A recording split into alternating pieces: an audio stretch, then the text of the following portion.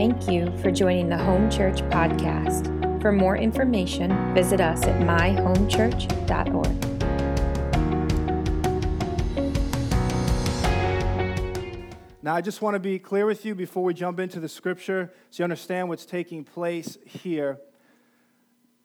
The Apostle John wrote these letters when he was exiled on the island of Patmos late in his life. These are real letters written to real churches and real places and real cities. It's most likely that John had representatives come to him when he was exiled to take these letters and bring them to the churches.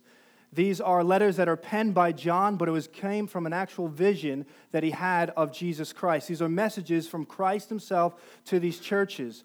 When Paul was in the city of Ephesus, in the book of Acts, it said that when he was teaching there was such a revival that these teachings spread out through all of Asia Minor. And the result was that many churches were established and founded, 7 of them of which we know right here in the book of Revelation, that's what we're working through. Each one of these churches have their own unique personality, their own challenges, their own praise reports and problems. But as I shared before, these are real churches that I believe there is of great purpose and value to why Christ has put these letters in here. And they speak timeless truths to the church today. There is such weight and such meat that is in these letters that the church today needs to hear. And so we looked at the church of Ephesus the first week, which was the church that fallen from their first love. Smyrna was a church that was in deep hardship, but Christ brought great words of hope in the midst of hardship. Pergamum was a church that was in deep compromise. And today we look at the church of Sardis. The church of Sardis, which is what I've entitled today, The Autopsy of a Dead Church. The Autopsy of a Dead Church. And I want you to hear something. We shared this at the beginning of last week. Revelation 1:3. No other book starts this way, and it's worth repeating again. This book opens up by saying, blessed is the one who reads this prophecy aloud. In other words, blessed is the one who reads this word, blessed is the one who hears it, and blessed is the one who applies it, meaning actually listens and follows it.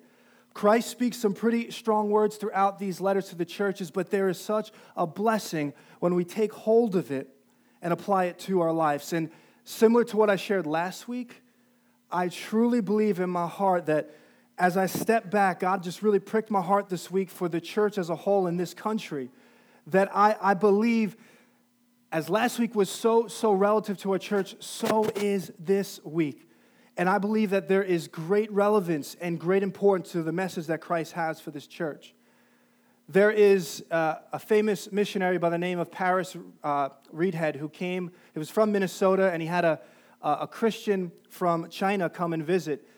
And when this Paris Reidhead has now passed away recently, but when this man came from China, he toured the churches of America with them. And this is what the Chinese Christian said. He said that I am amazed at what the American church can do without the Holy Spirit. He was amazed at how prosperous the church could be, of how many good things they can do, but lack the most important thing, which is the presence of God. He was blown away that this church had an appearance of life, but in actuality, it was dead. It was a church that would have had form without force. It was a church that would have had principles and programs which are good, but without presence. It was a church that could entertain, but not empower. It's a church that can hold many seats. The seats are full, but the hearts are empty. And I believe in my heart that that's exactly what is taking place here in the church of Sardis. Christ comes to a church, and he even says you have the appearance of life, but in actuality, you're dead. And he speaks a strong message to this church. But I want to encourage you, as we did last week, that the strength of this message is because Christ is so faithful to his bride. And he desires for us to walk in the fullness that he has called us to be. He desires that we, in particular with this church, be a life-giving church, that when people walk in, they would experience the presence of God, because that's what changes lives. And not only that, I believe Christ speaks strongly to this church because he knows of the dangers of a church that has the appearance of life, but in actuality, there's no life transformation taking place. And so many walk through the doors and say, look at all the great things that are taking place, but no one is actually changing. those that are in need of an oasis in the midst of their desert life, those that are in need of an actual refuge. They come into this place and are sold a bill of goods that this is what the church is, yet they find no spirit and no life. And when push comes to shove and life begins to fall apart, they realize there's no substance to what they have been taught. And Christ wants us to be a life-giving, life-empowered church. So I want you to look with me in your Bibles at Revelation chapter 3. We're going to look at verses 1 through 6. Revelation chapter 3, verses 1 through 6. And again, we're going to be speaking on the autopsy of a dead church. We'll see what Christ speaks over this. I don't want to give too much background on the church as I normally would. I want to really jump in, but I do want to share this because it's quite interesting that what's taking place with the city ties deeply into what's taking place with the church. The city of Sardis was one of the oldest cities of Asia Minor, which is now modern-day Turkey. Probably around 1200 BC is when it was formed. 700 years prior to this letter, the city of Sardis experienced its greatest height of its existence. It had a very famous and prominent king by the name of King Croesus, and under him, this was a very wealthy city, a very beautiful city. It was prosperous in every single way. It had a unique location. It was set on a hill, or really a mountain of 1,500 feet up. And so in many ways, it was almost impregnable from any type of attack from the outside. It had a river that was known to have gold in it. This was a prosperous and glorious city. But they became very comfortable and thought that they could never be attacked. And over time, they began to deteriorate through wars and through natural disasters. Two in particular, these two earthquakes, absolutely devastated this city. And over the centuries, this once glorious, prosperous, beautiful city had completely found itself in a steep decline. Its infrastructure, its economic well-being, and its moral well-being was all on a steep decline.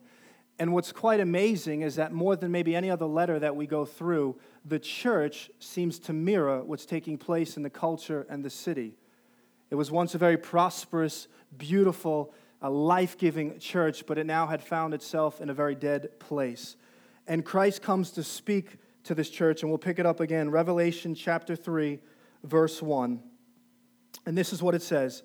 These are the words of Christ.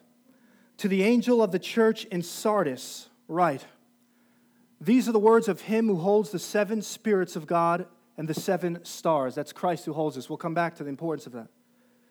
He says, I know your deeds. You have a reputation of being alive, but you are dead.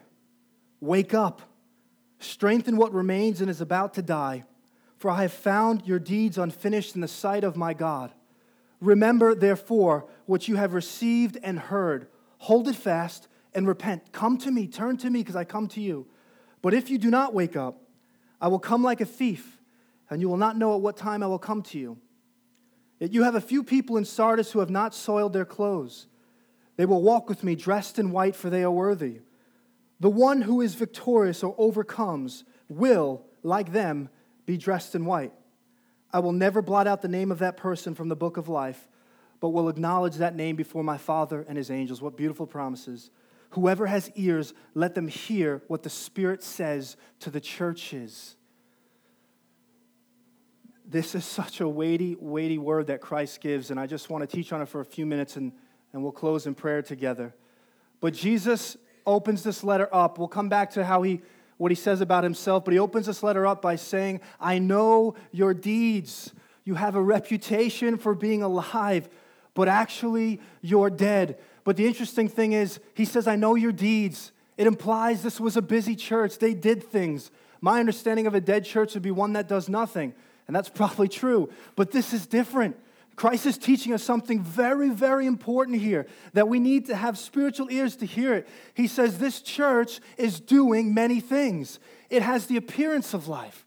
You may have heard of the expression, I've heard it many times, a church alive is worth the drive. It's a catchy saying. It's a good saying. It's true, right? It is. If it's a life-giving church flowing in the power of God, you walk in and say, this is different. I don't care if I don't understand everything, but man, something inside of me says this is different. I'm sensing something in this. These people are really seeking after God. You should drive and do whatever you can to get to that place. And I pray that we would be that place. But my fear is that not that statement's not true, but that we have lost sight of what an alive church actually looks like. Jesus is teaching us that there's a different measuring stick than what the world typically uses. What he sees and what we see is very different. What we would call an alive church, Christ would often say, no, that's not what I look at. And I believe that if you would come to this church, you would see, I know from studying it, it was great in size, great in resources, great in ministries, all good things to have. This church was impressive. What would that look like modern day? If you went on their social media, they would have a tremendous following. This place would be exploding. It would be fashionable, full, and busy. If you could find someone, if we could go back to that time and we could enter into Asia Minor, and you just stepped on the scene and you ran into someone who's happened to step at every church, all 7 that we're working through, and you said, hey, look, I'm new to Asia Minor. Where should I go to church? They would say, you got to check out Sardis. That's the place to be. It has a reputation and a name of being an alive church. And if you remember a few months ago, we shared on Adam for a moment, of how God said he formed Adam. And he was so meticulous and took his time. And there was such beauty in Adam, except one problem. Until God breathed the breath of life, the Spirit of God on him, he lay there dead. In other words, he had beauty, but he had no life. You can have beauty and have no life. I have walked through that in my own life. Things looked great on the outside. People said, I wish I could be like you, but little did they know I was dying on the inside. And the same goes true for the church today. The church, I believe, this is such an important word for us. It's not knocking these things, but it's saying be careful. Don't judge things with the world and the human standards, that it could look alive, it could be beautiful, but without the Spirit of God, there's no life there. It's actually dead. And so I want to be clear in this, though, because I want to make sure that we understand that I'm not just simply saying that if a church has a following, if a church is successful, a church is doing many things, which it should be, that all of a sudden that is demonic, or that's not of God because many people are gravitating toward it. That's not the case at all. I believe God wants to put people who are walking by the Spirit in places of influence. Just as I would say, if there's a place that has no resources, no one attends, things are disorderly, we wouldn't say, well, look, this is of the Spirit. No, that's not what I'm saying at all. But what I'm talking about is priorities. We are engaged in all of these things. We want to be a place that uses everything available, social media, you name it. But what I'm saying is that we must understand that it is by the Spirit. Without the presence of God, it doesn't mean anything. There's no life change that actually takes place. And so this church was accustomed to doing church, but they lost sight of being the church. They had a reputation and a name that was a good one of being alive, but that reputation and name was with the world. Their reputation with God and their name with God was quite different. And I stand here today to tell you that the only thing that matters is what does God say of this church. It does not matter what other people say. It does not matter if they all rave about it and say, you need to go to home church. That does not matter. My concern is, what does God say about this church? Are we a life-giving church? Are we truly moving according to the things of God? The church had a reputation without reality. They needed the life-giving Spirit. That's what they were in need of. It's most likely believed that most in this church were probably not even believers, is what they come to their conclusion, that many were just in here, which is fine to come in, but many weren't even born again of the Spirit. There was spiritual death in there. And those that were had quenched the Spirit because they were more concerned, they had more of an appetite for religious routine rather than a life-giving relationship that comes through Jesus Christ. That's what Jesus is getting at here. And so he says, I know your deeds. Again, he implies that this was an active church. It blew my mind because I've always thought, wait, if you're doing many things, if you have that type of reputation, if you have many followers, clearly you must be life-giving. And Jesus says that's not the case. In fact, he says this. Later on, he says that your deeds are unfinished in the sight of my God. In other words, or it may say they're not completed. In other words, what Jesus is saying is that they're not fulfilling. They're not satisfactory. They aren't acceptable before God. And that began to make me really think, well, what does that mean about these works then? And look, I think the easy thing you could just teach on very surface levels, but this is hard to discern, I believe. This is why we have to be a people of the Spirit, walking by the Spirit, because they're doing works. But the question is, and what I think is that it's not works birthed from the Spirit. It's works that are birthed from man agendas, the mindset of the world, worldly values. We're not living by kingdom principles and kingdom values. And Jesus says they're doing deeds, but it's not a life of faith. They're not operating with eyes of faith. They don't have the empowerment of the Spirit. They don't have the mind of Christ. They don't have the heart of the Father. Yes, they do things, but it's worldly deeds. In other words, anyone who has a little bit of self-determination and brains could do these. That's what Christ's getting at, because only the works of the Spirit can be done when we walk intimately and depending on the Spirit. The question we have to ask ourselves in our life and in ministries in the church that we're in, and I say this is not on me, all of us committed to this church, is if the Holy Spirit would back away from this, would it collapse? Because if it wouldn't, what's really running this? What's really fueling this?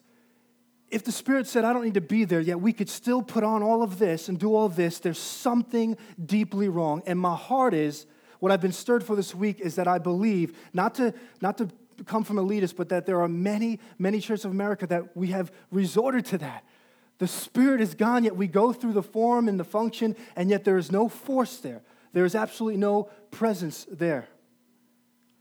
We need the Holy Spirit, and I want to teach on this for just a moment. Without the Holy Spirit, there's neither church nor the Christian. Life is impossible without the Spirit. I want to share, it's not just a short quote, it's a little bit of an excerpt, but it's so good that I just had to share it because I would just absolutely just mess it up. So Samuel Chadwick, I just discovered him as I was just studying this week, but man, there's so many powerful men and women of the faith. You go back and man, just so filled with the Spirit. And it's like when you read it, it's like a wake up. You're like, oh my goodness, what have I been going after for the last few weeks, whatever? Like it just hits you, and it's just life hits you, and you realize, man, this is the truth. And he shared an excerpt on basically the church cannot exist without the Spirit. And this is what he says. Just listen to these few lines. He says, the church always fails at the point of self-confidence. Religious services and organized institutions do not constitute a Christian church.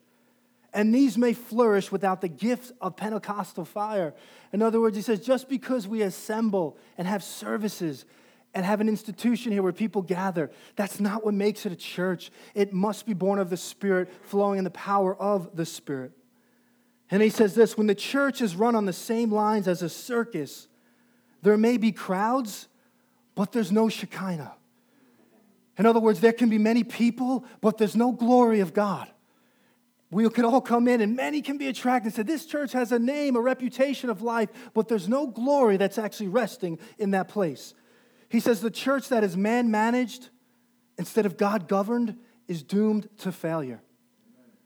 A ministry that is college-trained but not Spirit-filled works no miracles. It means you could have all the things you want up here, but unless we're empowered of the Spirit, and this is good, we should study, don't get me wrong, I study often, but unless we are born again of the Spirit, dependent on the Spirit, it says there's no life that's flowing from here. He says the church that multiplies committees and neglects prayer may be fussy and noisy, but it labors in vain and spends its strength for naught. It is possible to excel in mechanics and fail in dynamic. There is a superabundance of machinery. In other words, there's a superabundance of programs and principles. We have many things. It says what is wanting is power. To run an organization needs no God. Man can supply the energy, enterprise, and enthusiasm for things human. The real work of a church depends upon the power of the Spirit. The energy of the flesh can run markets, organize amusements, and raise millions. But it's the presence of the Holy Spirit that makes a temple of the living God. And my heart is to take heed to that, and that we would be a church that goes after this. That we would be a church that, yes, wants to excel and move with excellence, but that we would be committed to being a church that has the presence of God, committed to the Holy Spirit. Do you understand Or maybe, do you remember? Do you remember how the church was founded? Where was the church founded? Pentecost, Acts. And how was it founded?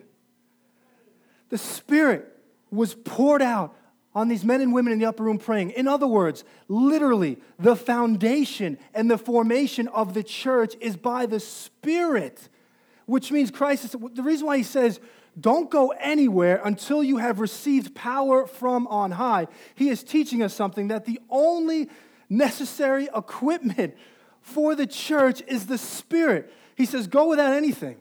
Worship equipment, awesome. Let's use it. We're blessed to have it. Bagels, it's great. We have fellowship. But he says, listen, if there's one thing you can't afford to move forward without, it's the Spirit of God.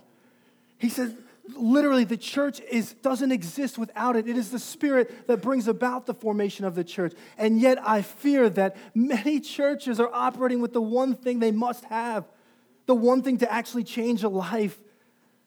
Education, we can talk about things that will cause us to be civil, but only the Spirit convicts. Only the Spirit leads us into truth.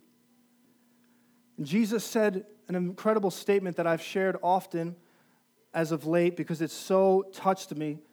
We shared it at the Love Day rally. I don't know if I've shared it here, but it's worth just saying again. Jesus said something really incredible before he left to his disciples. He said, I think it's in John 14:2. He says, truly I tell you, anyone who believes in me will do the works that I have been doing. What? Anyone who believes in me? Jesus is setting up what life should look like. He says, anyone who believes in me, have you seen my life? Do you see the authority that I walk with? Do you see the way that do you see the way I love people? Do you see the principles I live by? Do you see the power that I live by, the way I could heal? He says, that's what I want for you. I'm giving an example of the way life should be. But then he goes further. He says, actually, you'll do even greater works than I've been doing. And his reason why is because I'm going to the Father.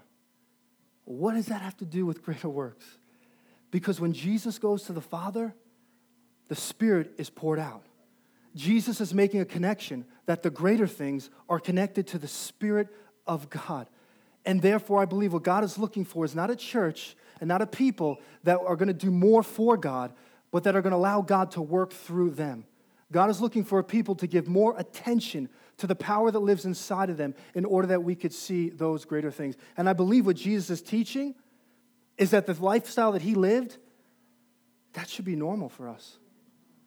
That rocks me. But all I know is just lately, I've always said, I want to go for it. I'm just tired of even talking about it. I want to go for it. I'm tired of passing by the person on the street where I know God says, I want to do something. You're going to witness something right now. And I'm saying, I can't do it. I thank God for his grace, but I just feel like God's like, go for it. I feel like for a church, let's go for this. Jesus has made something available. Let's change the way we spend time with him. Let's change the way we read the word. Let's change our focus when we come here to say, Jesus, I'm here for you. Let's go for this. And we will see, I believe, that glory and that presence.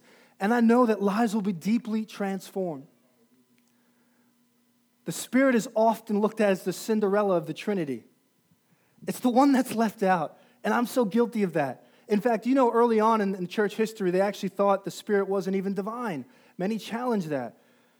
We talk about Father, Son, but the Spirit, how important it is. Do you know that you cannot separate the work of Christ and the work of the Spirit? Jesus' name is Jesus Christ. That's not first and last name. Christ is a title, anointed one, full of the Spirit. That's why his mission was inaugurated in Luke 4:18 when he got up in the temple and reads a prophetic word about himself that says, the Spirit of the Lord is upon me, right? To preach, proclaim the good news, to set the captives free, to give sight to the blind. If you look through the life of Jesus, you will find that at his conception, baptism, temptation, when he went into the wilderness, the way he was directed through his life, when he was resurrected from the dead, all of it is in connection to the Spirit. Jesus, listen to this. Jesus willfully, he enters into this world and he empties himself, right? He lays down who he is in order to become totally dependent on the Spirit. Why? Because he was living the life that we were meant to live. He's showing us This is what it looks like. Listen to me, Jesus, he's called the firstborn of what? A new creation. Jesus has literally started a new creation, man, full of the Spirit, in full communion with God, born of the Spirit, moving by the power of the Spirit. Jesus is saying, hey, I've started something new, and everyone that follows, Jesus says, you can live like I live. In fact, that is what is expected. And I believe that so many people come in the church and leave after a while because there's something inside them that says, man, there's something missing. If God is who he says he is, then we should expect to see something different here, yet this feels like it's any other social club. If God is who he says he is, then I would expect to see the things. I don't want the scriptures to be something I just learn. I want to experience the scriptures. And I believe that there is a longing in us for a good reason, because that is available for us to live like this. Jesus' struggle over sin, it wasn't a fake struggle and victory. He really took on the flesh. And how did he conquer it? Empowered by the Spirit. He's teaching us and showing us how to live completely dependent on the Holy Spirit. And so I think it's no wonder that Christ comes to this church. And look how he introduces himself in the very first verse. He says, these are the words of him who holds the 7 spirits of God and the 7 stars. The 7 stars most likely are some type of leadership. Some say angels, some say the ministers of these churches, but either way, he's saying, I have full control of this church. But the 7 spirits of God, oh, this is quite interesting, because this church that lacks life, Jesus makes a pretty powerful proclamation here. The 7 spirits of God is the sevenfold Spirit. It's not an entourage of spirits. It's one Spirit, the Holy Spirit, the fullness of the Spirit. And Jesus says, I possess that. And the one that comes to you has the fullness of the Spirit. It's from Isaiah 11:2. Let me read it to you. We'll pull it up on the screen. It's speaking of Jesus. Look, the Spirit of the Lord, that's one, will rest on him, meaning the Messiah. The Spirit of wisdom, of understanding, of counsel, of might, of knowledge, and fear of the Lord, or worship. Jesus comes with all of that. He has the fullness of the Spirit, and he comes to this church. And I love it because it is such a message of hope. Because Jesus isn't playing hide and seek. And I want you to know that if you're here today and you are in need of living water, if you're in need of the breath of life, Jesus isn't trying to hide and you got to try to find. He literally comes to them. How much more than if we were to seek him? He comes here and says, I want to give you life. I want you to be a life-empowering church. That is my heart. That's why I'm coming to you, because you are not living in the fullness of your calling. And so Christ in this picture is literally, he's pictured as someone who is life-giving. And here's what he's teaching. If the church is dead, if your life is dead, if you've fallen into spiritual comatose, a spiritual rigor mortis, a spiritual lethargy, what he's teaching is you do not go into more activities. You must come to me. I am life itself. I possess the fullness of life. Don't run around in busyness. He is saying, come to me. And because he has the fullness of the Spirit, oh, this is what I love, what God was showing me. He has an everlasting, infinite life source. He never runs out. He never runs dry, which means whether it's the first time or to be filled daily, he says, come again and again and again, and allow me to make you look more and more like me. What a beautiful promise that Jesus gives. He is life, and he comes to the church and says, come to me. As I just get ready to close here, he says this. He says that there's blessings to the person that overcomes. In verse 5, he says there's blessings to those that are born of the Spirit and moved by the Spirit. And he says, to those who are victorious, to those who overcome. What does that mean, overcome? Well, the writer of Revelation is John, who also has several letters. And in 1 John 5:5, he actually poses this question and answers it for us. John says this, who is it that overcomes the world? Question mark. Only the one who believes that Jesus is the Son of God. Jesus teaches us that the key to all of this, in the starting point, is faith in Jesus. That's why Jesus says, look, he told Nicodemus, you were born once of a natural birth. You must be born again of a spiritual birth. That's where it starts. And once you have that, Jesus says you are victorious. You are an overcomer. And here's what he says flows from that. 3 things. He says, when you put your faith in Jesus, you receive white garments. There's so much to it, but it's a clothing of purity and innocence. It's clothing of victory, it's what it's speaking to. It's clothing of festivity. We wear white gowns at a wedding. It's speaking to marriage with Jesus, intimacy with him, dining with him at the overcomer's banquet. Jesus says, when you put your faith in me, all of these are yours. He says that our name is written in the book of life and he'll never erase it. Listen to me. The church roll call is very different and not always identical to the book of life. What's in the church membership is not always what's in the book of life. That's what he's teaching here. That's a strong truth. But I want you to understand what he's saying. He says, unless you're born of the Spirit, you can be in this church. It does not matter. That's where life comes.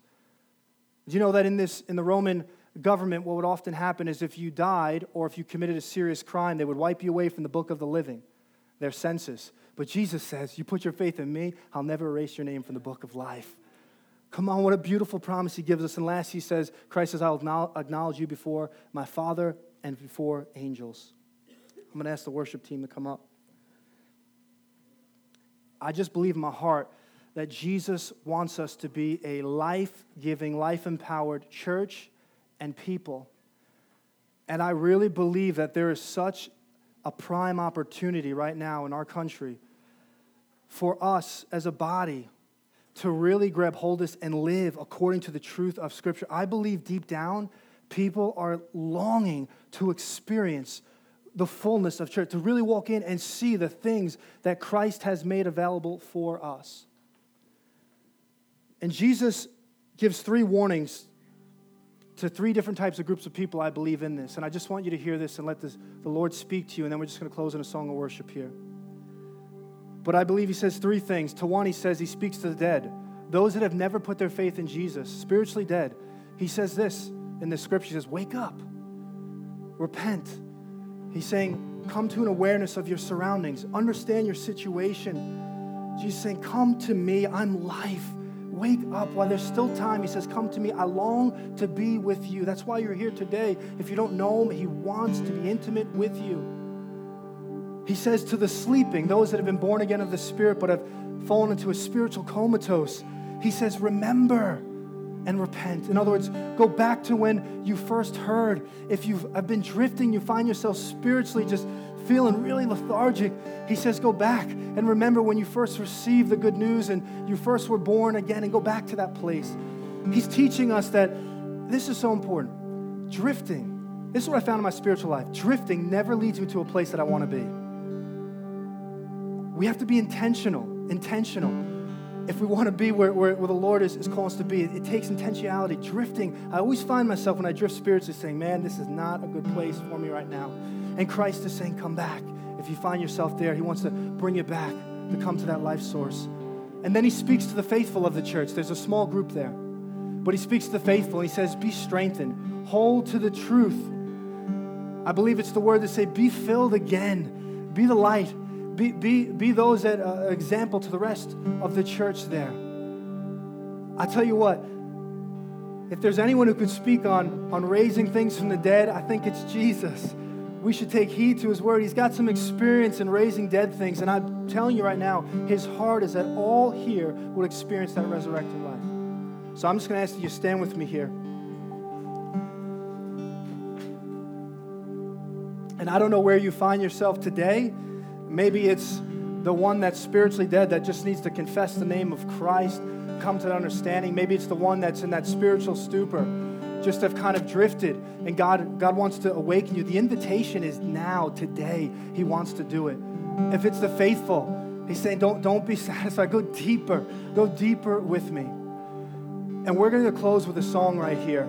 I don't care if you stay in your seats. If you want to come forward, we're not going to have anyone pray for you. I don't care where you go, but this is not a time just to, we close with a song and then we'll go home. No. I want to direct our hearts to God for a moment, because all of us, there's somewhere where we find ourselves with this letter that Christ has. And I'm asking just for these last few minutes to open our hearts to God wherever you find yourself and say, Jesus, fill me.